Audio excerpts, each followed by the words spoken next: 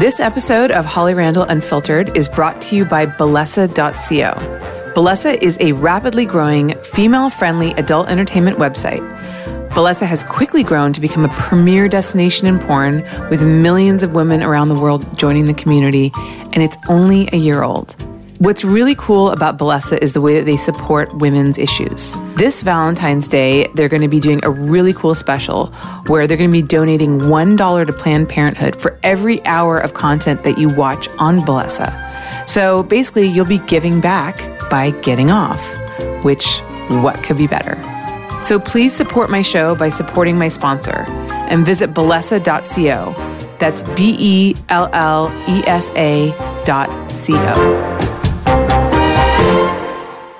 I am so over the moon excited about this podcast today. It is a lot different than the other ones that I have done. I am actually interviewing an author this time, and this is Christopher Ryan. He wrote the New York Times bestselling book, Sex at Dawn. Now, it sounds like a salacious romance novel, but it's not. It's actually a anthropological study about why monogamy may not be natural to human beings. And if that sounds interesting to you, trust me, the book is absolutely fascinating. I have so many questions for him. I've been reading it and highlighting it like I'm back in school making notes. And he just has all these interesting stories and studies that really will make you, I think, see human relationships a lot differently. So let's get to it and welcome Christopher Ryan to Holly Randall Unfiltered.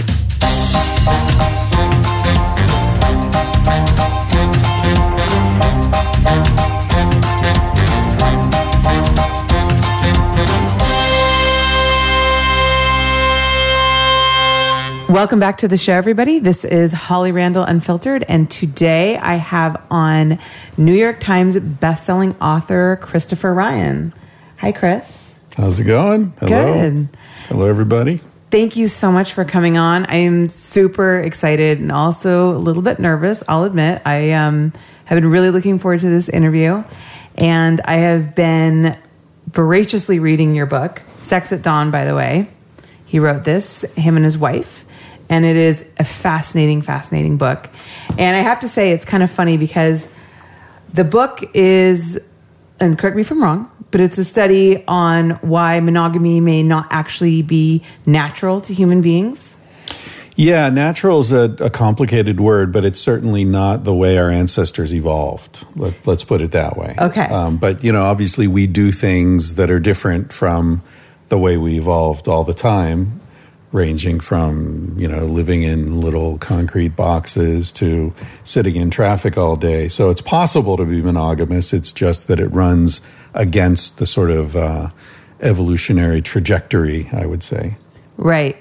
So I have to admit, when I started reading this book, and I was instantly really, really interested, I did mention to my boyfriend, who I'm in a monogamous relationship with, I was like, hey, now don't be nervous, but I'm reading, because he asked me, he's like, what are you reading? I'm like, I'm reading this book about why monogamy may not be natural to human beings. And he was looking at me. I'm like, don't worry. I'm not trying to, invoke a open relationship. And you even say in your book, you say, we don't have an agenda here. We're not trying to tell you how you should live your life.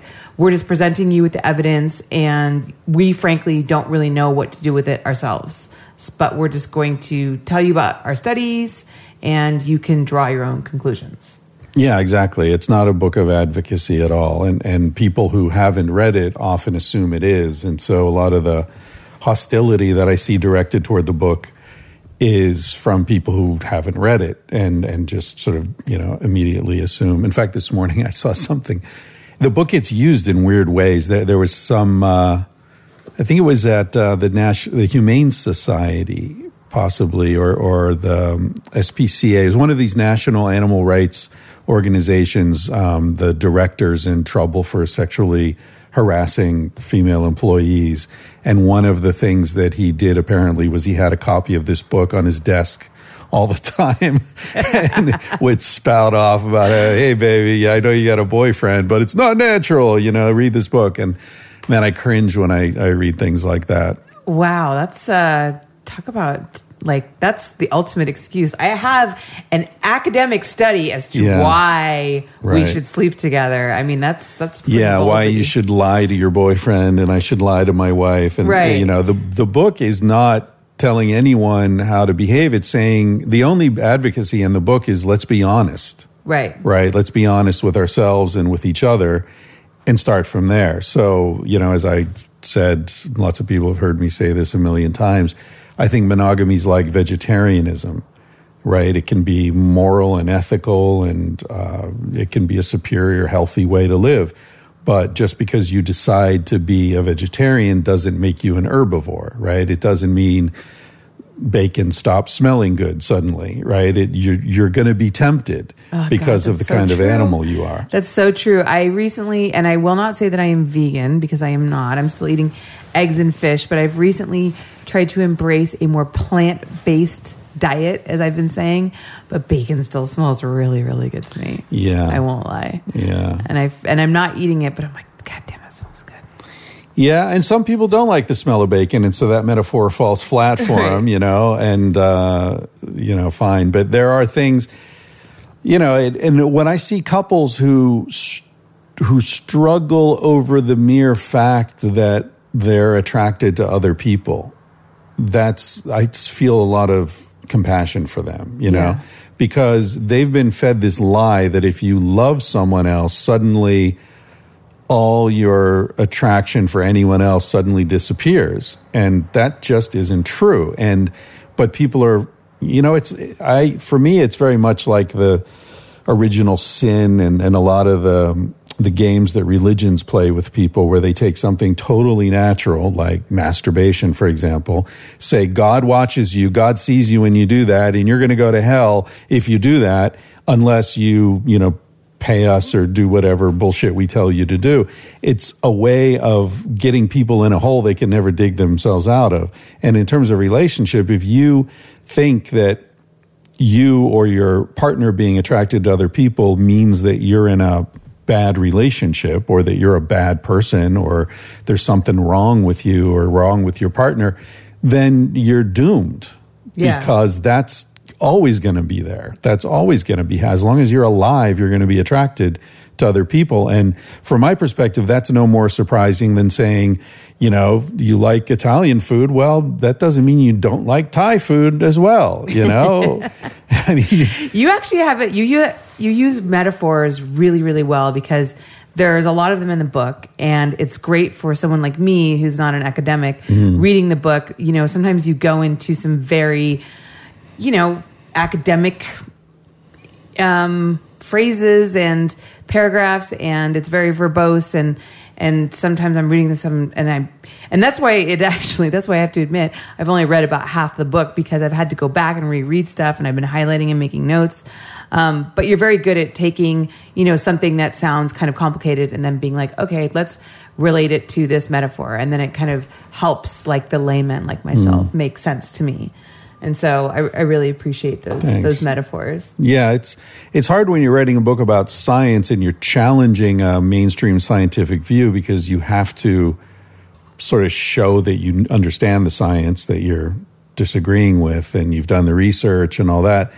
But you don't, certainly this book, I didn't write this book for scientists. I wrote this book for normal people who are busy with their lives, and, but you have to be somewhere in between there, where the scientists won't just totally trash it as being uninformed, and yet it can be accessible to people who aren't familiar with all the literature. Exactly, and it wouldn't be a bestseller if the average person couldn't read it, because there aren't that many scientists in the world.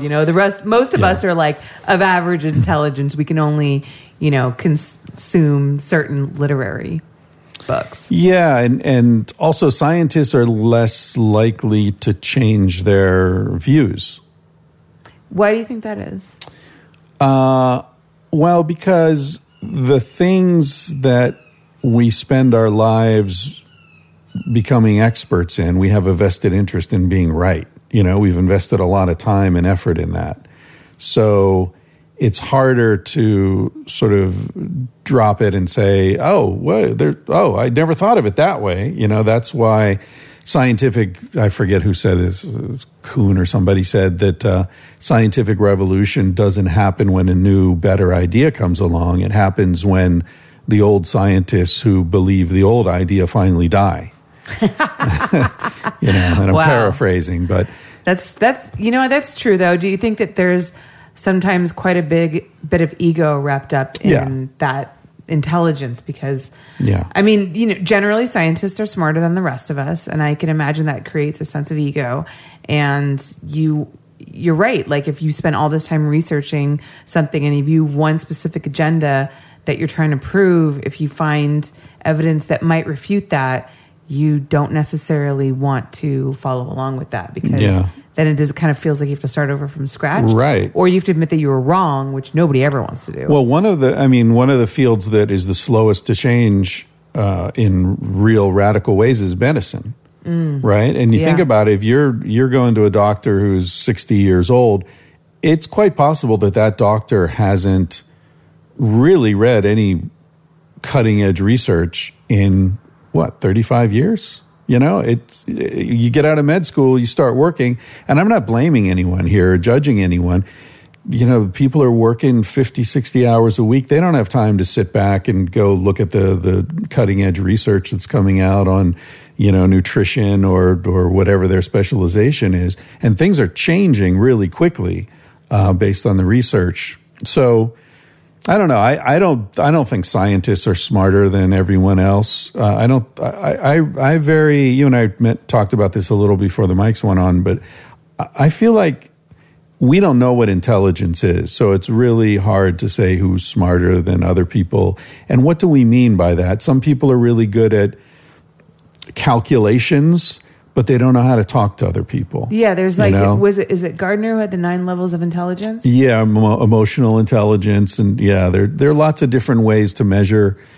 So I resist this, any sort of idea that any particular profession or class of people are particularly smart. Your producer's really smart when he's not knocking shit over. I was just going to say, Ernie has no bodily intelligence at the moment.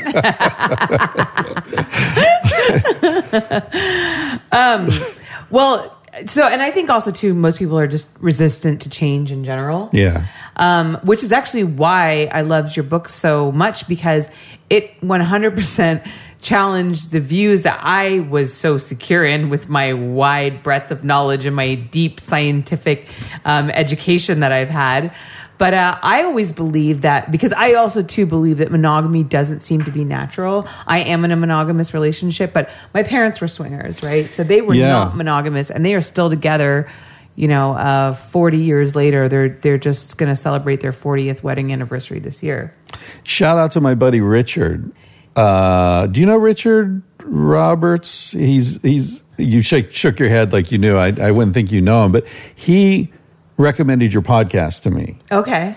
And he was like, hey, I don't know if you know this woman, Holly Randall, but you should really listen to this episode where she talks to her parents. Yeah. And I did. And I think that was before you and I were even in contact.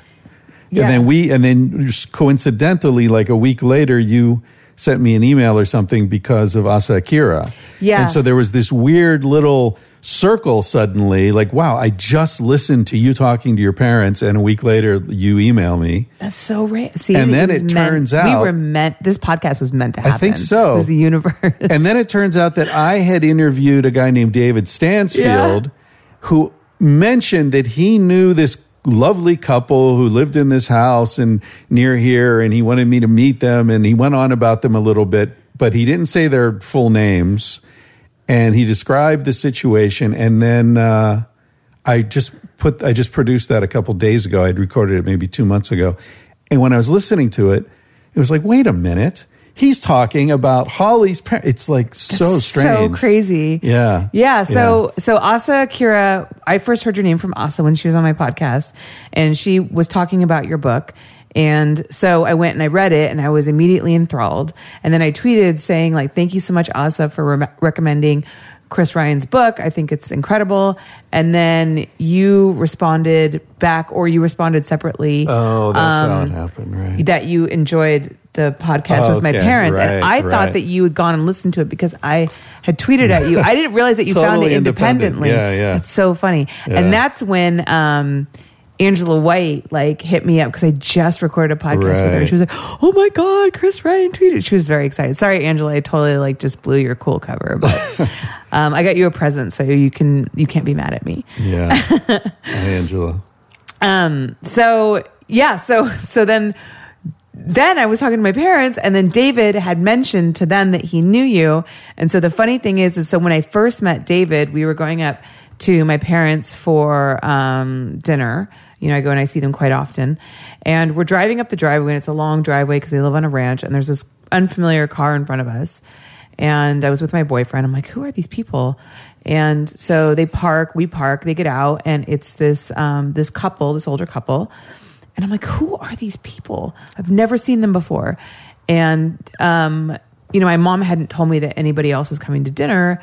And so we go in, and my sister and my brother had just arrived as well. And so we asked my mom, we're like, who are these people? And my mom goes, oh, that's your father's friend, David. And all of us our jaws dropped to the floor. We're like, Dad has friends? Because I swear to you, my father does not have any friends independent of my mother. Never. No. Your father sounded like such a friendly, easygoing guy on the podcast. He is, but he's very, actually, and he really kind of shone on that podcast. He really kind of came alive. When he talks about the past and, when he reminisces, I think is when he really comes to life. But my father's always been, he's not the most social guy. My mom's a social butterfly. She's the one who's always dragging him to parties. My mom's got a million friends. But my dad's just, not like that. And my dad's a very, very intelligent man. So usually he's not captivated by the general small talk. Right. So I guess he met David. I'm not sure how. But they became friends, and they go and have coffee together. And it was just so funny because myself and my siblings were just so shocked that my dad had a friend. It was just this revelation to us. But we were also like really excited. We were like, Dad is a friend. Oh my God, Dad is a friend. Isn't that cute? Yeah, isn't that so Dad, cute? his little friend. So, so we were very happy that he and David met. So, and then it's ironic that maybe you can go there and maybe you can meet my dad and maybe you can be his other friend. I can be your dad's friend. And then my dad will have two friends. That would be such an honor to be one of only two friends. That's pretty special. Huh? It is, isn't it? Yeah. So circling back to what I was first talking about. So I always believed, like I said, with my my unrivaled education in science, that men and women were different because of biological reasons, and the reason that monogamy was difficult, it was specifically difficult for men, because I believed that most men wanted to have sex with a lot of women because human nature had it that way so that they could procreate and they could spread their seed and that we could, continue the human race, and that women weren't necessarily so promiscuous because they were the caretakers and they had to bear the children and that kind of thing. No, obviously there's exceptions to all of these rules. I mean, my mother was very promiscuous. I was certainly more promiscuous in my younger days. And obviously I work in the adult industry. So I work with a lot of women that I guess one would consider at least sexually open, if not promiscuous. So I always thought that was the reason. But then reading upon your book, you actually talk about how that's not what it is. And it actually, monogamy grew up alongside agriculture. Yeah, that's the hypothesis of the book, that the possessiveness that we feel toward each other is an outgrowth of the general possessiveness that grew out of agriculture. Because before agriculture, and just to give people a general framework, anatomically modern Homo sapiens have been around for at least 300,000 years. The late, in the book we say 200,000, but since the book came out, discoveries have been made that pushes it back another 100,000 years. So now we're looking at 300,000 years of people who have brains as big as ours, a little bigger than ours, actually. The brain has shrunk about 10% since agriculture. Their bodies are the size of ours, so they look like us, right? They think like us. They as intelligent as we are, if not more so. And agriculture only started about 10,000 years ago at the earliest. So you're looking at less than a fifth of our time as a modern species living with farms and houses and domesticated animals and armies and hierarchical political structures and religions and all that kind of stuff. 95+% of the time we've existed, we've been hunter-gatherers. And hunter-gatherers are strikingly similar wherever they are in the world, whether we're talking about Inuit in northern Alaska or in the Amazon or in Australia or whatever, in the Kalahari Desert in Africa. They have many striking similarities in the way they interact with each other. And one universal is what anthropologists call fierce egalitarianism. So they refuse to allow anyone to push them around, tell them what to do, restrict their access to the resources that they need. And the other is, and sort of a component of that, is sharing. So hoarding food is seen as one of the worst things you could possibly do. So if you go out and shoot a deer, let's say, and come back and say, no, I'm only going to share this deer with my wife and my kids, you get kicked out of the group immediately. So food is shared. Access to the spirit world is shared. Access to all the resources. Everything is shared. Everything's freely available. And yet scientists, mainstream scientists, have this view that sex is the one thing that's different from that.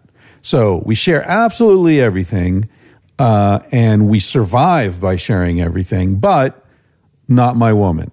My woman. Right? Well, that makes no sense. Why would that be an exception? Who's going to monitor that? The men all go off hunting and one guy stays home because he's sick. Who's going to make sure he's not having sex with all the women? And it also presupposes that hunter-gatherer people know that sex causes babies. They don't know that. There are people still in the world who think that women get pregnant when they step over a smoky fire, or when they eat the wrong kind of animal at the wrong time of the moon. Or one interesting case that it's a series of cases that we highlight in the book, is what's called partible paternity. And these are societies that believe that a fetus is literally made of accumulated semen. That's what I was just actually going to ask you about, because I found that's one of the many highlights I have in your book. Jumped out at you, dude. And so here you wrote, anthropologists Stephen Beckerman and Paul Valentine explain pregnancy is viewed as a matter of degree, not clearly distinguished from gestation. All sexually active women are a little pregnant. Over time, semen accumulates in the womb, a fetus is formed, further acts of intercourse follow, and additional semen causes the fetus to grow more. And so then you go on to say that these women will typically seek out sex with an assortment of men. She'll solicit contributions from the best hunters, the best storytellers, the funniest, the kindest, the best looking, the strongest, and so on, in the hopes her child will literally absorb the essence of each. I love that. Yeah. It's like, you know what? It kind of takes a bukkake to like a whole new level. It does. More like cream pie, I think. Yeah, I was going to say bukkake is all over your face. Or, there's the gokan, which actually comes into a cup and then you're supposed to drink it. But you just, Am I educating you on something now? Well, I know about the 2 girls, 1 cup thing, but I didn't. But that's poop. Oh, is it? Yeah. Oh, well, it shows I never watched it. I didn't watch it either. I thought it was a cum thing. Oh, no, that wouldn't be nearly as offensive. I've shot girls drinking cum out of a cup, but that's nothing. Yeah. Come on. Well, as an award-winning porn star myself, I probably should know these things. People who are watching this on video, I don't know, you have this behind a paywall or something? No. Well, if anyone's watching on video, they can see my porn award. It's up there behind you. We can. The AVN award. We can look at it. There's nothing dirty about it. No, it's a wonderful. It's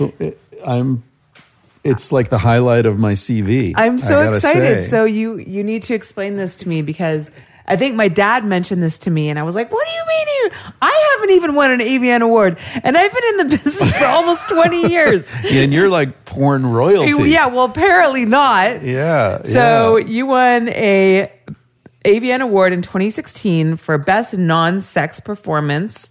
We could change that, Story Chris. of my life. I could make you a star. That's all I'm saying. I don't know. I think I should quit while I'm ahead. Christopher Ryan, PhD. PhD. Isn't that Marriage nice? 2.0. That Adam really and Eve. classed it up. Yeah. So I kind of need to go watch this. This is very... Can I hold this for a little You bit? can hold it, yeah. Pretend like it's mine for a second.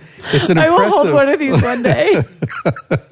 We can just stick a different plaque on the front, Just scratch this out and like put my name on there. Yeah, no, I love that. I love that award. It's like winning a AVN award for best non-sex performance is, I don't know, it's like slowest sprinter in the Olympics or something, It's like the guy who trips over the most hurdles or something. It's almost losing is what I'm saying. So what can tell us about your role? I'm very excited to hear about this. Well, this friend of ours was producing the film Marriage 2.0. Which friend? Oh, they're a really good friend of yours, huh? I haven't spoken to them If you only in a had while. one friend like my father did, then you would remember their name. I know. I don't know. Look it up. That's embarrassing. Like, I'm really bad with names. But anyway, so he was doing this film, and he asked if I'd be willing to do a cameo in it. Mm-hmm. Because the story is... the couple in the film are opening up their relationship. They're kind of bored and whatever, and so they're experimenting with opening their relationship. And they go through some of the typical challenges people have dealing with jealousy and insecurity and all that, and trying to work out, like, okay, what's legit, what isn't, and, what are our rules going to be and all that. And the woman, played by India Summers, I don't know. Summer. She's a documentary filmmaker. Mm-hmm. And so she decides, as a way to sort of deal with the questions she's having, to make a movie. So there's a movie within the movie. And in that, she interviews some authors and people, who have opinions on these things. And I'm one of the people. So I play myself. Not with myself, but myself. And Casilda's in it as well, my wife. So there's this scene where we're on a set, and she's interviewing us about sex at dawn and, all the science. And then she starts to cry and like breaks and, runs off the set. And then the next scene is I'm in the kitchen with her, and we're sort of having a heart-to-heart chat. And apparently the Academy thought that was an award-winning performance. I mean, you're such a fascinating guy that when you play yourself, you get an award for it. Well, it wasn't hard to, immerse myself in the role, I'll tell you that. You just have an award-winning personality. I think that's what it is, yeah. I'm like the Jack Nicholson of porn. I can only play myself, That's true. He really does just kind of play himself, doesn't he? There's a great anecdote about him when he first came. I read a biography of him years ago. And when he first came to LA, he was a writer. He was trying to make it writing screenplays. And he was sharing an apartment with a wannabe actor, and he wasn't selling any screenplays. And one day his buddy said, like, dude, why don't you just come to this casting? Like, maybe you'll get a role as an extra, at least make some money, whatever. And so he went and he read for a really small part. And the producer said to him, Mr. Nicholson, we don't need you for this role, but if we ever do need you, we'll need you very badly. Wow. And I thought, that's such a prescient thing to say, It's like, you do that. And if we ever need that, we'll call you, because nobody else does that as well as you do. Right. But that's really all you can do, Wow. And he made a career on doing that, being Jack. That's amazing. Yeah. It's funny because I actually feel like this is an appropriate time to bring up the fact, since we are talking about the question of monogamy, and since I did mention that my parents were swingers, my mom totally banged Jack Nicholson. Good for her. Yeah. I think she might have mentioned that she mentioned There was Jack Nicholson. And I remember Jim Brown was the only one she thought was noteworthy. Right. Warren Beatty. And Bill Cosby. And Hugh Hefner, did she ever? Yeah. Yeah. Of course. Yeah, who hasn't? Larry Flint. I think my mom's probably banged Hugh Hefner. Who hasn't banged Hugh I had Hefner? a great moment where I did this thing. Dan Savage was shooting a pilot here in LA, and it was like a panel show, and he asked me to come on. And there's a studio audience. And so after we shot it, we were sort of talking with people in the audience, and Ron Jeremy was there. Oh, and my mom was there. Oh, and there was a moment where I was talking to Ron Jeremy, and my mom was like, well, introduce me to your friend. I was like, Mom, this is Ron Jeremy. It's just like, wow, I never thought that moment would occur in my life where I'd be introducing my mom to Ron Jeremy. Isn't life funny that way? Yeah. Thank God she was like, oh, hi, Mr. She wasn't like, yeah, of course, it's Ron Jeremy. That's how your mom would have known him. Yeah. Oh, my mom knows Ron. Yeah. For our sure. moms are very different. My mom is different than most moms, I must say. Yeah. There's not a lot of people out there like her. So going back to your book. Yeah. So okay. Talking about how the idea of monogamy rose along with agriculture. You talk about how a big reason for that is the question of parentage. Because with agriculture came the idea of owning property and actually passing down property to your next of kin. And so then you wanted to be absolutely sure that who you were passing your property down to was actually your child, when as before in the hunter and gathering days, when people didn't really own property, they didn't own things, everything was shared as a community, the raising of children was shared as a community. And so the idea of who your father was didn't matter. And you even talked about how, some isolated tribes that anthropologists went and studied, they would ask them, who is your father? And they would say, these are all my fathers. We are like, there was a sense of just the entire community was a family as opposed to these isolated groups. And I just thought that was really interesting. Yeah. And there are so many different ways of tracing lineage. And in most hunter-gatherer groups, biological parentage is not really even a concept. Right. They're clan membership. So you could be part of the same tribe and even in the same band, right, who spend most of their time traveling together.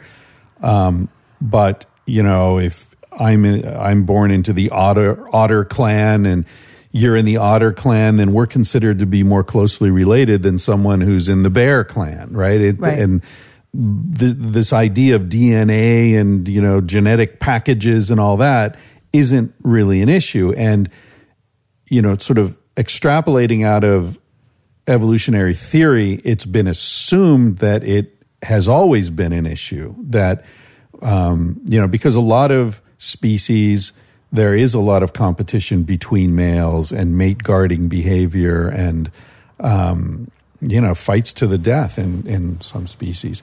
And so it's sort of been assumed that was also intrinsic to human evolution. But when you actually look at the way hunter-gatherers behave and their belief systems in light of also primatological research, bonobos and chimpanzees particularly that are very closely related to us, and you look at our bodies and the story that our bodies tell about our ancestors' sexual behavior, it all becomes pretty clear that we are not a species where the males fight each other and the winner has access to the females, like with gorillas. Because gorillas have small penises. That's it. You can see by the size of our penis, the size of our testicles, the fact that the testicles are outside our bodies, the size of the males relative to the females, body dimorphism.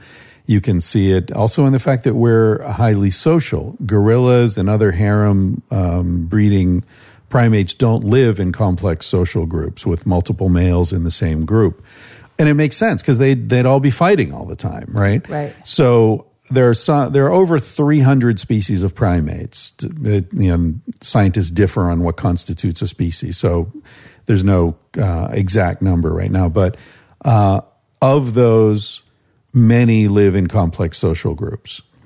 And there is not a single primate that lives in a complex social group that is a harem-based or monogamous.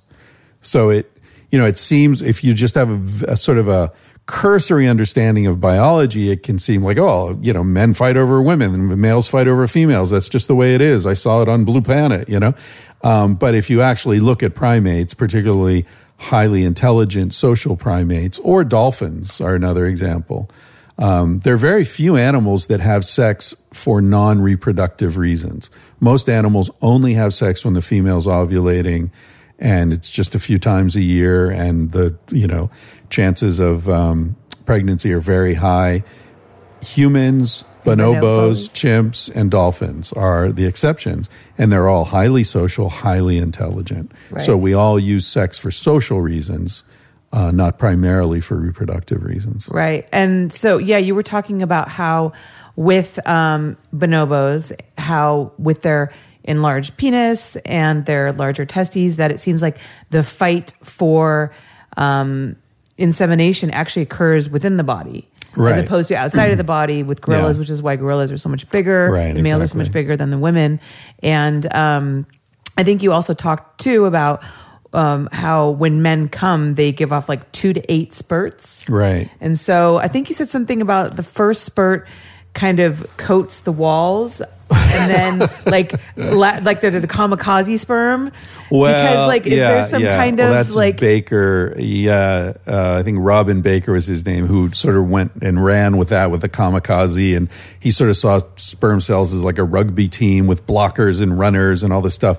I don't think that's been scientifically validated. Sounds really interesting, though. But what you're referring to that we do go there in the book is there is a lot of research showing that the first spurt in an ejaculation has a chemical that is corrosive to any pre-existing sperm. Got it. Okay, right? That makes sense. If the second guy is coming, his sperm will attack any sperm that it finds already in the woman's reproductive tract, and then the middle spurts are his most viable sperm cells, and then the last spurt is a protective chemical that's sort of anticipating the first spurt from the next guy. That's so interesting. So there's evolutionary evidence of multiple insemination. Yeah. And then that led you to, and this is where I ended, and I got really excited about this part, about the science behind why we like gangbang porn so much. Well, it seems to align with the notion that we evolved in the context of multi-male, multi-female mating, which is the sort of technical scientific word for it. But if you think it's weird, if you think, totally straight, and I think sexual orientation is on a spectrum, of course, and but if straight men, why would straight men want to watch 3 dudes and 1 woman? Right? Like it doesn't make sense. If you're into women's bodies, you would think, if you're a straight guy, you'd want to watch 3 women and 1 guy, or that is the question, or no guy. That has been raised by a lot of my male friends that don't like gangbang porn. They're like, why would I want to watch all that dick? And I actually love gangbang porn. I don't shoot it, but I like to watch it, and I love all the dick. But I assume that's just because I'm a woman, because I'm like, the more the better. Do you like gay male porn? No. I mean, there's a lot of dick in it. That's true. That's true. It's pretty hot. I mean, it can be hot, but it's not really like I want to see like a woman. Yeah. Because I think you know what it is. I want to imagine that I'm that woman. Right. That's what it is. Yeah. You got to have someone to relate to. Yeah. So I'm not saying, we sort of threw that in as sort of an amusing, like, maybe this explains it, but it's not like there's no evidence. I'm not claiming this is evidence, but it does seem that, okay, if we evolved, around fires every night for over 1 million years, we've been sitting around a fire with people that presumably we know and love, and everybody looks good in firelight. There's a reason for that. That's an evolved preference. That's true. Like the red light district. Exactly. Yeah. There's a reason they're red lights. And it turns us on to see other people having sex, right? generally. Right. And so there are lots of things that start to fit together and make sense. One of them is why gangbang porn would be interesting to men and stimulating for men. Another is why women are capable of having multiple orgasms and men aren't. Or why women are slower and sort of more, the pace of women's sexual response might be slower to get going, but once it's going, it can go a long time, Right. So we say in the book, men are like sprinters and women are marathon runners. It's, right. To say who is more sexual is kind of a nonsense question. It depends what you're measuring. And it also, the role of the orgasm for women. It's a big scientific mystery. Why do women even have orgasms? There's a lot of debate about that. And until the 70s, I think, it was assumed that humans were the only mammal in which females have orgasm.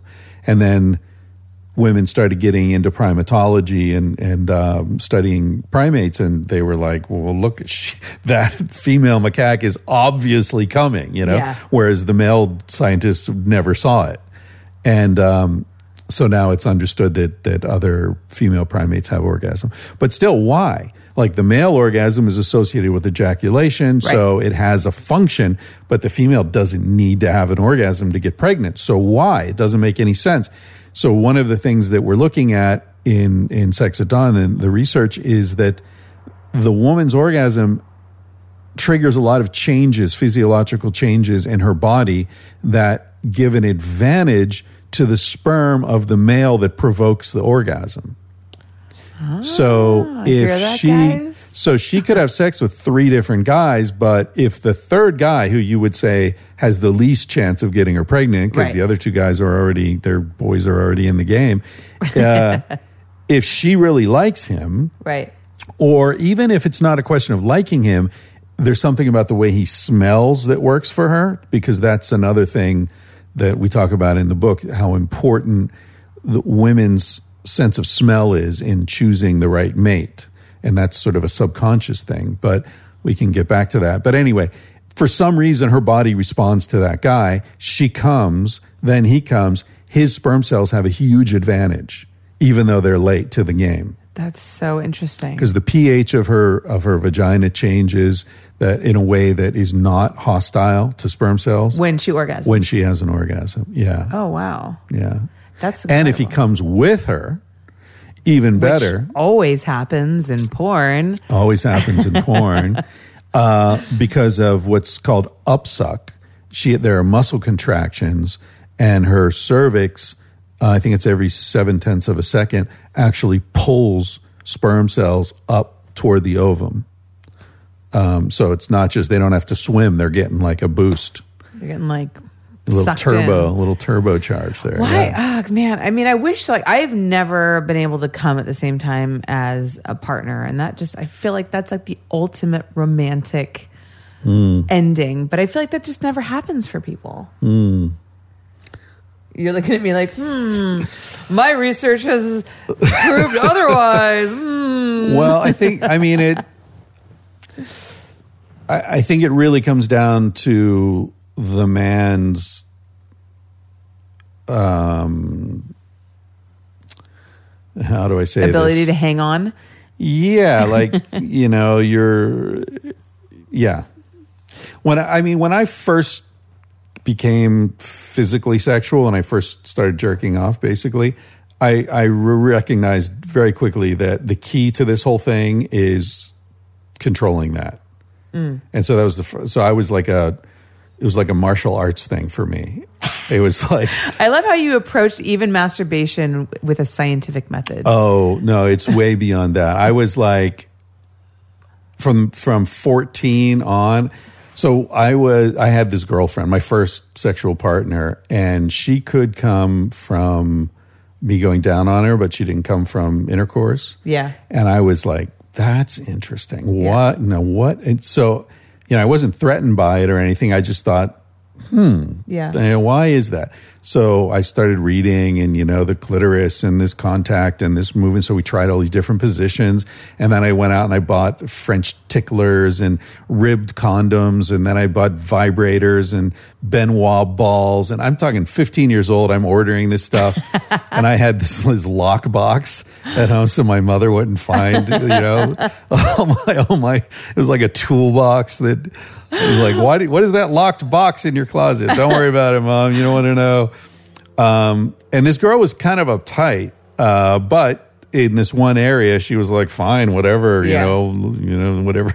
So I was running all these experiments on her, trying to, figure it out. So yeah, it's sort of not surprising that I ended up writing this book. Yeah. 30, 40 years down Did you the road. ever figure it out? Because I have the same problem. Well, what I figured out in her case, no, I didn't figure it out. We broke up when I was 16 until or something. you weren't able to complete your research. Not with her. I continued the research with other subjects. Yeah. You want to have a large subject pool so you can have that's true. statistical that's validity. True. You want to be able to eliminate variables. Yeah. Yeah. She was, in her case, I would say the odds of her listening to this podcast are like 1 in 700 trillion. So you feel pretty safe talking about it. I think so. Yeah. Plus, we didn't mention her name. Yeah. She was from a pretty religious family. And I think that, you haven't gotten to this yet because it's in the second half of the book, but the research on female sexual response is really interesting because I think culture plays a much bigger role certainly in orgasmic response in women than it does in men. So I think that, women feeling any sense of discomfort with their bodies, with their sexuality, with, anything really can just totally, knock the train off the tracks. Whereas men are going to come. It's like, fire alarm. All right, just let me come quick. Then I'll get out of the building, like whatever. It doesn't really. Yeah, I think Jerry Seinfeld said that men are like firemen and women are like fire. And he said it's like, men are ready to go at any moment, just, ring the bell and we're going, boys, we're going. Whereas women, like the conditions have to be right. Yeah. Like you got to everything's got to be right. But then if things are right, you can get a real blaze going, but everything has to be just right. Right. Yeah, the one thing that I really got out of your book is, I think that we all know that cultural influences really play a part in how we behave sexually, how we see ourselves, how we see relationships, all of those things. But I just felt like, I don't know, reading this made me kind of really think about how incredibly influential it is. And I like to think that I'm a pretty sexually liberal person myself, obviously being raised in the family that I was raised in. But this really kind of helped me see how just, American culture has played a big part. Well, that's it. Yeah. And also like the fact that your parents are so chill doesn't necessarily, because so many kids grow up defining themselves in opposition to their parents.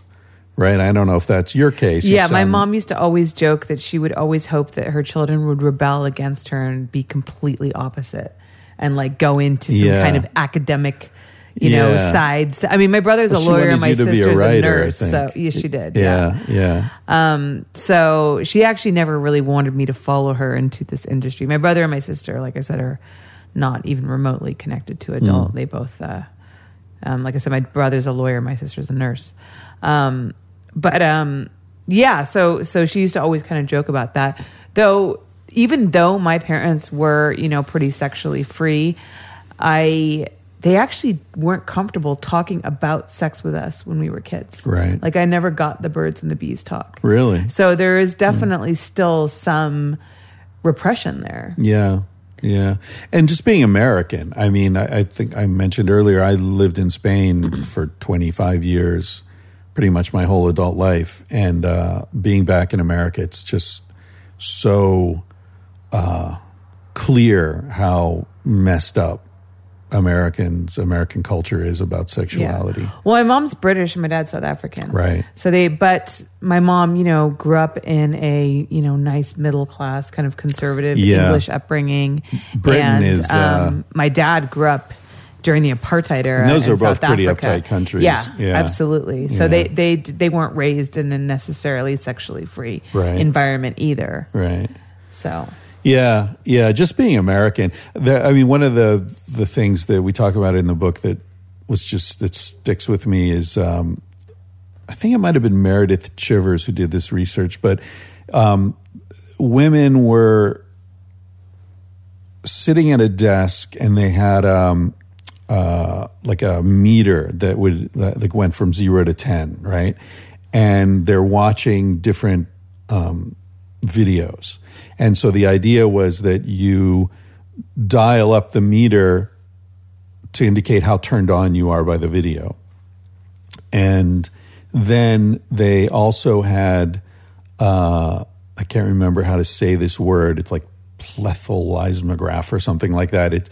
It's basically like a very narrow dildo that uses, I think it's infrared light to measure genital blood flow in women. In men, it's easy. You just monitor erection, right? But in women, you have to put it inside the vagina, and it measures how much blood flow is going into the walls of the vagina. God, this sounds like the beginning of a porn scene. Yeah. We can write it together. Like, yeah. God, that sounds like and you get a nice red light there. Wow, I see it. The script's like already writing itself in my head. It's like a test tube. Yeah.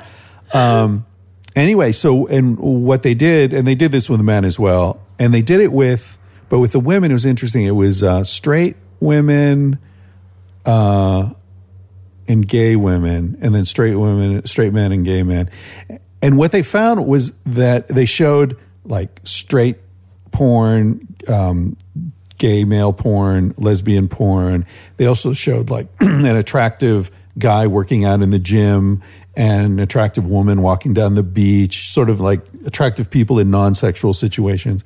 And they also showed bonobos fucking, which I thought was a nice touch. Throw that in there. You do love your bonobos. It's hard not to love bonobos. They're so lovable. But anyway, what they found was that in the straight men, the gay men, and the lesbians, what they were turned on by was what you would think they were turned on by, right? So the lesbians were turned on by the lesbian porn, totally not into the gay male porn. And also that what they indicated with the dial corresponded with what their bodies were saying, right? The blood flow to the genitals. But straight women, the correspondence was off.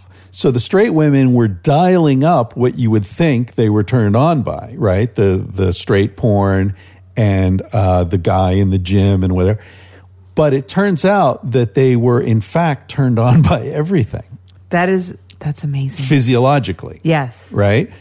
Now, you can say, okay, but a woman might lubricate and it doesn't mean she's turned on. I'm not a woman. I can't really comment on that. But the fact is that physiologically, they were responding to all these different stimuli, visual stimuli, but their conscious mind was saying, I'm not turned on by that. I'm only turned on by this. I'm not turned on by that. So there's like a disconnect between the physiological response and the awareness in a lot of straight women. Well, and if you were going to try to use the argument that, they were just lubricating and not turned on, then you have the lesbians who are women to compare that against. Right. So that sounds like that would kind of fall flat. I think the reason that this research is problematic for people gets into, domination fantasies, rape fantasies, things like that. And you say, okay, well, a woman's physiological response doesn't mean she wants that to happen. That's 100% true. Right. And I've talked about this and I've written about this because I've totally had rape fantasies and domination fantasies. And I have some sick and twisted fantasies, but I don't actually want those things to happen to me. Right. Like when you have a fantasy, it's in a controlled environment, like in your head, or if you decide to play it out in real life. So, and in a situation of real rape, you know, you have no control, and that's what's so terrifying about it. But did you do any more research? And it's not George Clooney. Right. Well, actually, I don't know. I don't imagine George Clooney. Oh, you're not? Actually, they're always kind of faceless. What they look like doesn't matter to me. Yeah. But I mean, did you do any more? I mean, do you have any thoughts on that? I mean, I know it's kind of a touchy subject, especially on why women have rape fantasies. It's hard to really get into it because rape is culturally defined. Okay. And so when all this stuff is culturally, homosexuality is culturally defined. Right. We think we know what we're talking about when we talk about homosexuality, but there are cultures. Well, look at the ancient Greeks and Romans. Right. It was much more accepted then. And there's, all kinds of historical figures that, were into men. Sure. And like in Papua New Guinea, there are tribes there that believe that semen contains the essence of masculinity. So the young boys who want to grow up to be the most badass warriors suck as much dick as possible so that they'll be macho. That's amazing. God, people are so fascinating. Right. So now we look at that and we're like, well, that's gay. Right. But within their cultural framework, they're like, that's not gay. I'm macho. Right. I'm becoming manly. That's right. what I do. In our culture, it's like, you want to be macho, what do? You play football? Well, that's a lot of time naked with other dudes, man. Right. A lot of butt padding. I don't know. They do. They slap each other's asses. Or you're in the military. Like, okay, right. Yeah, like those uniforms, don't you? I mean, I don't know. I'm not giving anyone a hard time. I'm just saying that these things are very malleable, and rape is another one. Like orangutans, which are one of the great apes, the way they have sex is the males chase the females through the treetops until they catch her, and she's screaming, and they have sex. We look at that and we say, "Fuck, that's rape." That male, he's bigger, he chases her, she's running away, she's screaming. But that is the normal mating behavior of that animal. So when we call that rape, we're applying something to it. How do we know what that experience is, right? How do we even apply language to it? It's very complicated to get into that stuff. And it's interesting, too, to look at like old kind of, myths that have perpetuated in society for so long. Like, look at like the vampire myth, there's a lot of questionable dominance and rape wrapped up in that. But so many women find the idea of vampirism sexy. I mean, I do too. It's like this man, he comes and he overpowers you and he sucks your blood and he drains you and kind of, you know what I'm saying? Like there's some very like iffy kind of. I never got that vampire thing. I maybe that's more of a woman thing, but I think the rape fantasy. I think one aspect of it that we can talk about pretty, without getting into evolutionary stuff where it gets really dicey, is that. Because women have been shamed for their sexuality for so long in Western culture. I mean, we're talking thousands of years. Right. And not just shamed like, you're a slut, but like you might be killed. Yeah, you're a witch. And your we're children burn you can at the be stake taken away from you. And I mean, really the worst possible punishments. And you look at like Middle Eastern societies, they stone you to death. Still doing it. They'll stone you to death for the crime of having been raped. Yeah. Right? I mean, that's how bad it is, right? So within that context, it's not surprising that a woman's sexual response could be filtered through being powerless. Mm-hmm. Because being powerless means you can't say no. I see what you're saying. You can't refuse it. So then, like, you don't have to have responsibility for having engaged in that sexual activity, and God forbid, possibly having and have actually enjoyed it. Right. So society's kind of taken female desire and created this skewed sort of fantasy around, like, rape. You're not allowed to enjoy it. Right. You're not allowed to want it. Right. So the only way you can have it is if it's forced on you. Right. And then it's not really your fault. So that's the one place where you can, that animal part of you can be expressed. Right. Yeah. And then just to be clear, like, for our listeners, like, obviously we're not advocating rape. Rape is a horrible thing. Rape is, an incredibly traumatic thing. But we're just talking about why there is rape fantasies out there that women have, and a lot of women have it. And I've talked to so many women that feel this way, and they are kind of as equally confused about it as I am. So it's just an interesting thing to try to explore, but you do get into, like, kind of a sticky gray area, and people get real touchy about that. Well, people's experience is personal. It's their experience. But, talking about the cultural definition of these things, there's a fantastic short essay written by an Australian anthropologist, a woman, Christine something, I don't remember her last name, but it's called, I think the title is It's Only a Penis. And she's a feminist, and she's writing from a feminist perspective. She was living with a tribe in Papua New Guinea, and at night, a man snuck into a woman's hut and tried to crawl into bed with her. And she woke up and started screaming and hitting him, and he tripped over the mosquito net and sort of fell out the window, and it turned into this Keystone Cop situation. And the next morning, she'd heard the ruckus at night, and then the next morning she was there with the other women, and they were all laughing and, mimicking this guy tripping and falling and all that.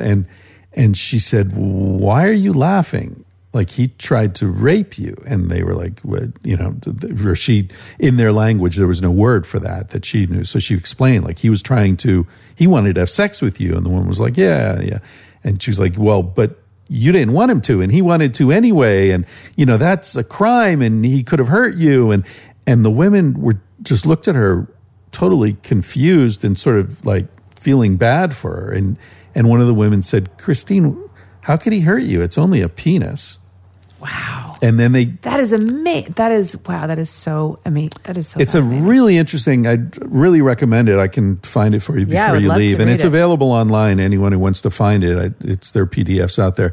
But she gets into this whole thing about how in the Western cultural paradigm, we see male sexuality as aggressive, invasive, penetrating, powerful, and female sexuality is vulnerable, passive, very like fragile, and that's just the way we choose to look at it. That's not the way it is in itself, right? And a lot of cultures look at it totally differently. For example, at this point in history, in Western culture, we see male sexuality as being insatiable and, but in many parts, even in Western culture, in many historical eras, the women were seen as insatiable. The women were the one who would corrupt a decent young man who was, going to be a priest, and this crazy harlot would come and drag him off into the bushes and have her way with him. Now the only place you see that kind of motif is in porn. Right? Right. Insatiable, Nina Hartley or something. Yeah, because because porn is so afraid of pushing, sexual boundaries too far and to touch on those touchy subjects like rape and stuff like that. Now we're allowed to reverse the roles where the women can be sexually aggressive. Right. But we have to be very careful with the men being sexually aggressive. I know, right? In jail. That's where they are. Exactly. And it's interesting too what you just brought up about how, male sexuality is seen as penetrating and aggressive, and women's sexuality is seen as fragile. even when we in, our little porno culture talk about the difference between doing girl and boy-girl, like it's not such a big ideal to do girl. But then once you start doing boy-girl, which is of course, having sex with men, girl is having sex to girls, that's like the next step. And that's almost like, some people consider like that's when you can ruin yourself, So we'll normally say to a girl when she comes into the industry, we'll say, all right, start in the industry and then start off doing solo girl if you can, which you really can't do anymore because there's no more work in that line of work because since the internet, everybody just wants to see banging. Start off girl. Get yourself, girl's not that big of a deal. And do some girl. Do girl as long as you can, and then take that next step to boy girl when you're really ready to throw yourself into the industry and make more money, and then like really solidify yourself as a porn star. And I'll even find myself saying when people say to me like, "Oh, she's a hardcore porn star," I'll be like, "She only does girl." It's it's no big deal. Like it's like because it's not sex. Which like is funny is not sex. Presumably, but like a lot of these women aren't bi. Right. So exactly. what you're doing is saying, start off by faking it. Right. Not that they're not faking it with guys too often, right, but at least if you're straight, you're doing the thing you would be doing. Whereas if you're with girl, it's like, well, but it like changes you, and you'll penetration have is a really exactly. big deal. I mean, it's like once they get and again penetrated by a penis. I mean, you can get penetrated by a dildo. They can get fucked in the ass with a strap on, but it's okay because it's just girl. Right. But once you introduce a man into it, it changes everything, and girls who only do girl will then go and start shooting boy-girl. And, some of their fans will be all up in arms about it. Don't, you'll ruin yourself. No. Well, that's all that's sex negativity, Yeah. I mean, this essay is really fast. It's like 10 pages. It's not a long thing. But she gets into this, like how... As a feminist, she feels that buying into this notion of the power of the penis disempowers women, makes them sort of perpetual victims. And now in light of this Me Too thing and the some of the craziness that's happening on the fringes of that, it's a really important thing to think about. Like we want to empower women, but are we empowering women by saying, what Aziz Ansari did is criminal behavior? Yeah, I totally agree with you. I didn't believe that he should have been raked through the... He was just a horny, kind of creepy guy. Like, I mean, I've been in that kind of situation before. But is it even creepy? Like she said she wasn't... After going down on him and him going down on her, she was like, I'm not really into this. And he's like, all right, let's just put our clothes on and watch TV. Is that creepy? Yeah, but then she turned around and like he had his dick out. But then again, well, that's creepy. But then again, I guess he started massaging her shoulders. And I remember she's like, I felt like he was maybe just trying to like calm me down and loosen me up. I'm like, girl, he was massaging your shoulders because he was trying to get you back in the mood. Are you kidding me? Right. And like if you're not into it, what are you doing in his apartment? Not victim blaming, but I mean, clearly this guy's very famous. Yeah. He's not having trouble hooking up with women. Right. She knows that. Right. Obviously, she knows that. Right. He invites her, hey, let's have dinner. Okay, let's meet at my place for some wine first. Right. Come on. Yeah. I think a lot of it comes down to how bad we are communicating as a society with each other about sex and about, our sexual agendas. I mean, I've found myself in situations where a guy is trying to push for sex and I don't know, I don't want to just say no because maybe he'll be mad. He won't like me. We'll have this awkward situation, and I want to just kind of try to drop a ton of hints until he gets it. And a lot of times he doesn't get it. But it's like, why can't I just come out and say, you know what? I don't want to do this. I'm not comfortable with this because I'm afraid of some awkward confrontation. Well, it is awkward. Yeah. Right? Rejection is awkward. Yeah. And I think we just have to cop to that.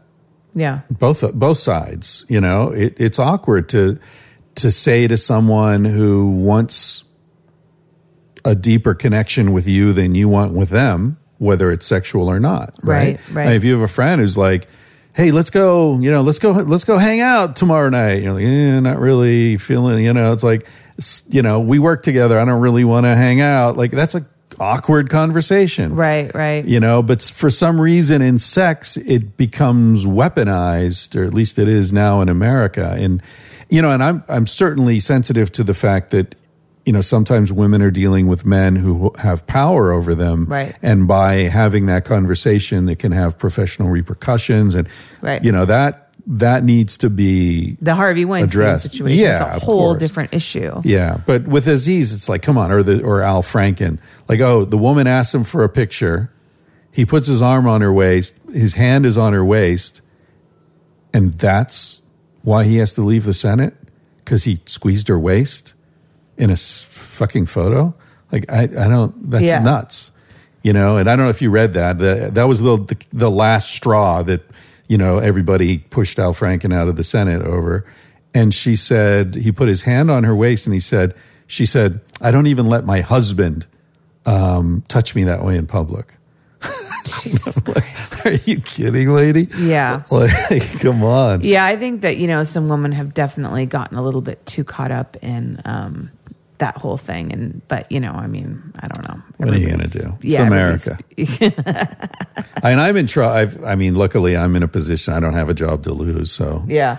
And my public reputation is already trash. We all know it solidified that your AVN award. My AVN Once you award. won that AVN award, all your credibility went out the window. It's all downhill from here. Yeah, exactly. But no, living in Spain, since I was in my 20s, it's just a very different kind of scene there. Right.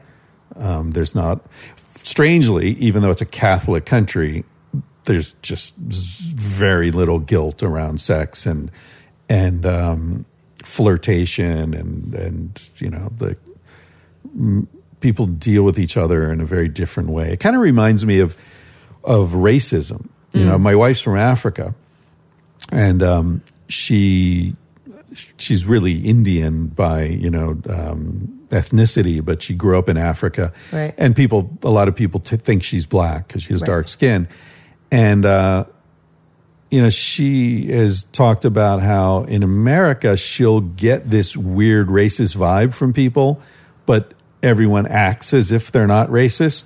Whereas in Africa, where she grew up, people will just be like, "Yeah, I don't like blacks," No, I'd never hire a black. It's just right out in the open. My dad's a white South African. Oh, that's so right. He's I South have African. to say, not that he's like that, but I definitely have relatives that Right.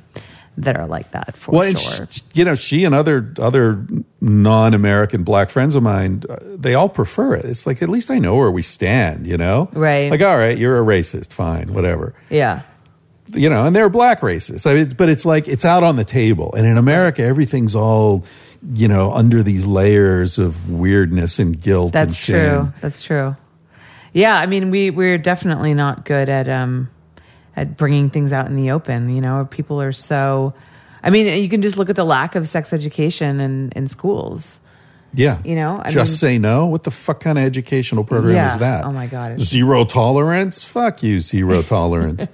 And these things have never worked. Like the DARE program. Yeah. Disaster. That's just total disaster. Yeah, you look at it in this book I'm writing now, Civilized to Death, that I did some research on the Dutch approach to sex ed versus American. It's, the Dutch are amazing. They're so chill. Yeah. Like your 15-year-old daughter has a boyfriend. Well, invite him over to dinner. And if, he's a good guy, okay, you two make sure you use condoms. And he spends the night in her room. And in Amsterdam, is it all over Holland where prostitution is legal? Yeah. And don't they have like the lowest rates of like sexual violence and rape? Yeah. Than in places where it's severely repressed? Right. Yeah. These zero tolerance is the exact wrong way to go with anything involving drugs or sex or human behavior in general. Yeah. Harm reduction is what we should be doing. America hasn't figured that out. Our criminal justice system has nothing to do with justice. It's about vengeance. Right. And our sex ed is, if we taught kids to drive the way we teach them about sex, we'd wait till they were 18, give them the keys to the car and say, all right, go figure it out and, try not to wreck the car. Like, good luck with that. Yeah. Yeah. It's absolutely insane. I totally agree with you about how we're just so, I mean, even like with my parents were kind of funny about like that with the drinking thing, you know, like you can't drink until you're 21 here. And my parents would actually give us like little amounts of alcohol when we were younger to, you know, kind of train, because in England, you know, you start drinking earlier. And so turning 21 is no big deal. Right. So the idea is that, you know, once you're at that age, you've kind of learned how to drink and you're not just going to go out there and just chug. Yeah. Of course, that didn't work for me. I became a raging alcoholic, but that is not their fault at all. That is just something I think I was born with. Yeah, in Spain, someone said to me, I was when I first moved there, I was in a cafe and at breakfast, and these working guys were drinking red wine with their breakfast. And I remember I was with a friend, I was like, dude, they're drinking red wine with breakfast? Are you kidding? And he said, Chris, you'll see that in Spain, everyone's an alcoholic, but no one's a drunk. And I thought about that a lot over the years. Yeah. And it's true. The alcohol consumption is quite high, but you won't see staggering drunks. And if you do, they're probably British tourists or American frat kids, you know, on college break or whatever.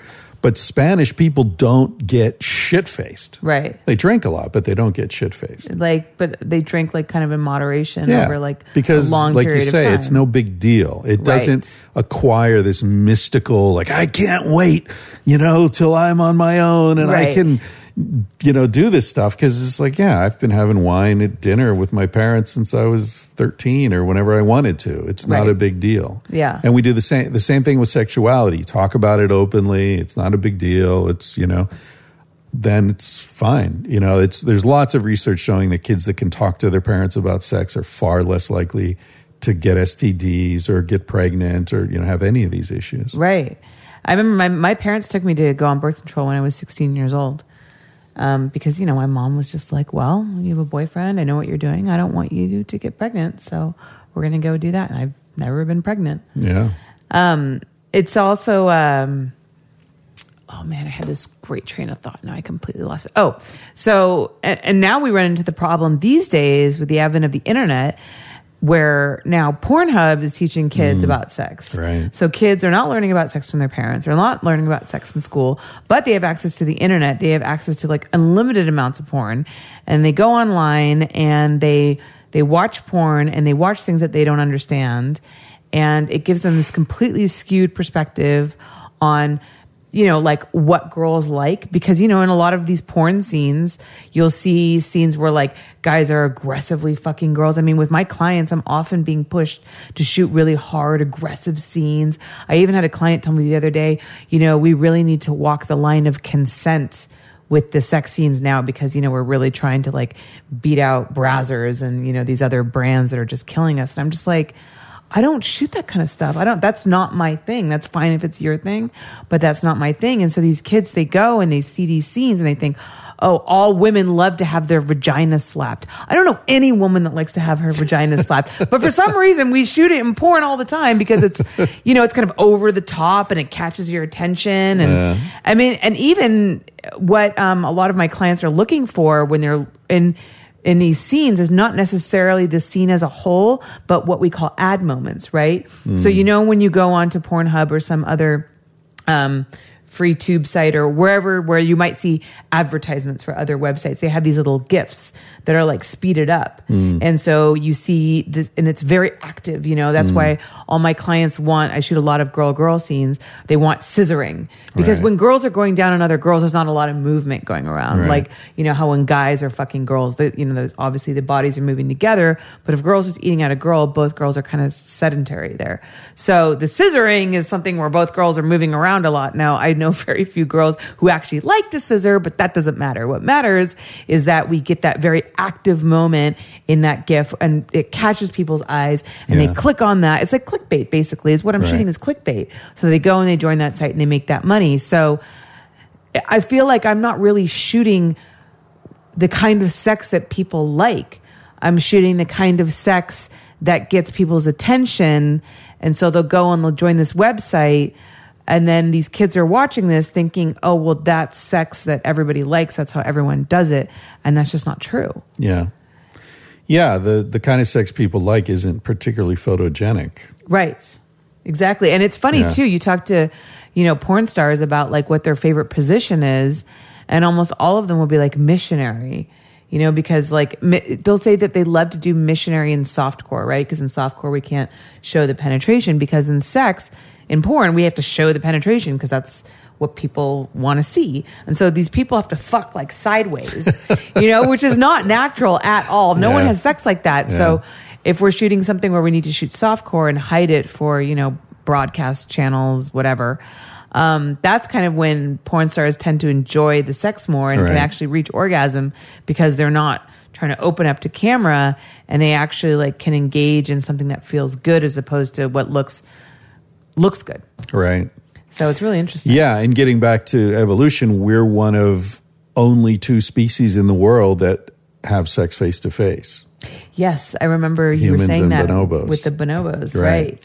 So we have this amazing capacity to be able to look into each other's eyes when we're having sex.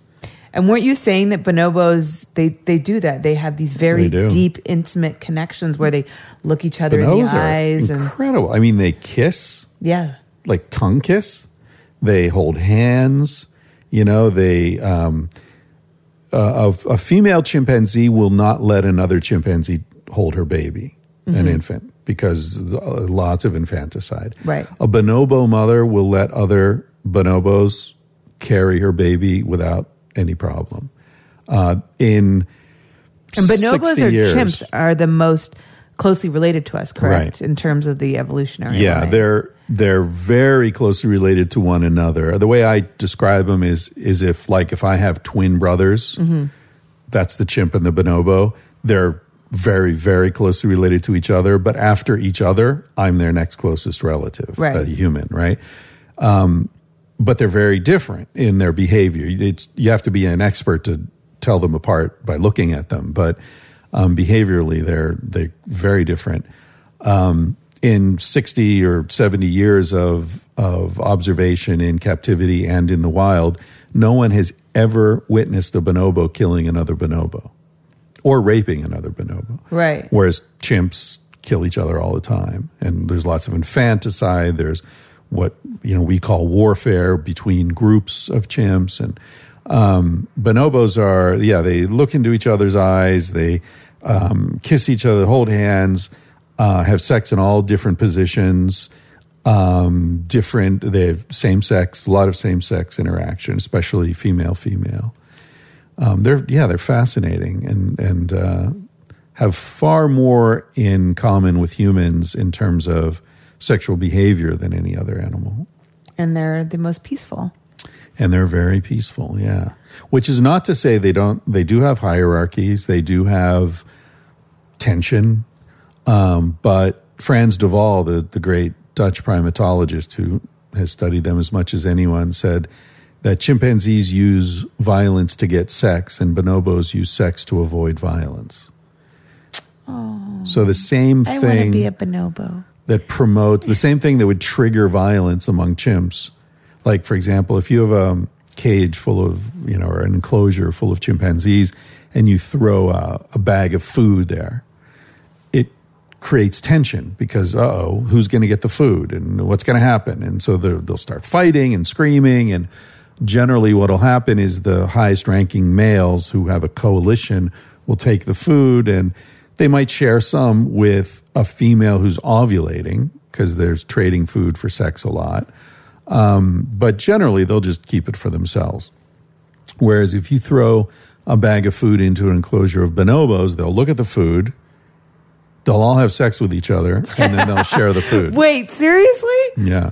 Oh my God, that's amazing. Because they experience the same anxiety that the chimps do, and when bonobos feel anxiety, they have sex. Well, I think that just goes to show that we need to all be more like bonobos. That's the key to happiness. The world would be a better place. And one of the main, and getting back to the Me Too movement in a different light, the main difference between chimps and bonobos, they're both what scientists call female exogamous, which means that in order to avoid inbreeding, in both species, the female leaves the group she was born into when she becomes sexually mature. So she doesn't live with her mothers and her brothers and her father, right? Her biological father. She goes and joins another group. Bonobos do the same thing. So the female joins a group where everybody else knows each other. Everybody else has these ongoing relationships. So she's at a big disadvantage, right? And in chimps, that means that the males who have these strong coalitions can control the females easily, A, because they're bigger and stronger, as with humans and bonobos, about 20%, but also because the females don't work together in the chimps. But in bonobos, even though the females come from other groups, the females stick together. So if a male hurts or attacks or tries to, coerce another female, all the females will attack him. It's like Twitter. At its best. You're right. Yeah. So there is this female sticking together that enables bonobo society to be way better, not only for females, but for males. Because the males are having far more sex because the females are relaxed. Right. They don't feel threatened. So, I get on my podcast, I get a lot of young men sort of writing in and asking for advice on dating and how to deal with women and, courtship behavior and all that. And one of the things I always say is the first step has to be letting women know that they're respected and they're safe and that they can say no without it being a big deal. Right. Because they're much less likely to say no if they know they can. Right. You leave the door open, people are less likely to leave because the door's open. They know they can leave whenever they want to. Right. So creating that kind of psychological space, whether in your relationships on an individual level or in a society, it ends up being way better for everybody. Women in Holland, we were talking about, are far more relaxed about sex. And so Dutch guys get laid a lot more. That's just the way it works. If you make women feel uptight and afraid and victimized, they're not going to be comfortable with their own bodies and their own sexuality. So, sorry, dude, you're out of luck. Right. So I try to, make that point. And with bonobos, it's really clear. The females are very powerful. They stick together. If a dude gets out of line, he gets shit from all the females. And so what ends up happening is everybody has a much better time. I love it. Okay, well, I think that's a great place to end this podcast because I think that is a wonderful piece of advice that everybody should listen to. So just respect women and make them feel good and make them feel comfortable, and you shall get laid. You too shall get laid. Be more like bonobos. Exactly. Chris, thank you so much. This was really interesting and incredibly educational, and I can't wait to read the rest of your book. Yeah, well, let me know. Hope you like the second half. Oh, I'm absolutely sure that I will.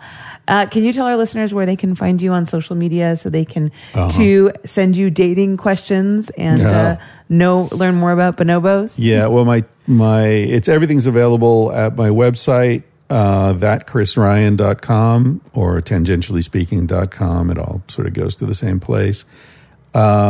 And the podcast is called Tangentially Speaking. It's everywhere podcasts are found. And Twitter, That Chris Ryan. Instagram, That Chris Ryan. Not the other Chris Ryan, That Chris Ryan. That Chris Ryan. The important Chris Ryan. Yeah, the Chris Ryan. The only Chris Ryan that matters. Who won the best non-sex performance. Which, I'm still jealous of. I mean, you may find that once I've left that AVN award is no longer on your shelf. It's gone. Because I am feeling very jealous. It's a little big to slip into your pocket. Well, you'd be surprised. You don't know how big my pocket is. Okay. Boom. All right. Thank you guys so much for listening. You can follow me at Holly Randall on Instagram and on Twitter. And if you want to support this podcast, you can go to patreon.com/Holly Randall Unfiltered. That's PAET. I forgot. PATREON. There you go. Thanks, Chris. Thanks, guys. And we'll see you next week. That interview was just as exciting and interesting as I'd hoped it would be. He is such a fascinating guy, and we talked about so many interesting things. And, I really love the way that he kind of circled it back to female empowerment and the Me Too movement at the end. I just think he sends a really great message, and I just found that super fascinating, and I can't wait to go home and tell my boyfriend about everything that we talked about. Not that I want to get into an open relationship, but just it really made me think about human relationships differently, and human sexuality and human psychology. All that stuff is just so incredibly fascinating to me. So thank you so much, Christopher Ryan, for coming on. That was truly a delightful episode. Next week on Holly Randall Unfiltered, we have Elsa Jean. Elsa Jean is an adorable, petite, blonde porn star who looks super cute and super innocent, but I can assure you she is not. And I can't wait to talk to her, hear about her experiences in the industry. She's only been in the industry for about 3 years, so she's still sort of new, but she's got all kinds of really, really funny stories, some of which I've heard part of, and I really want her to share them with you guys. So make sure that you don't miss out on Elsa Jean next week on Holly Randall Unfiltered.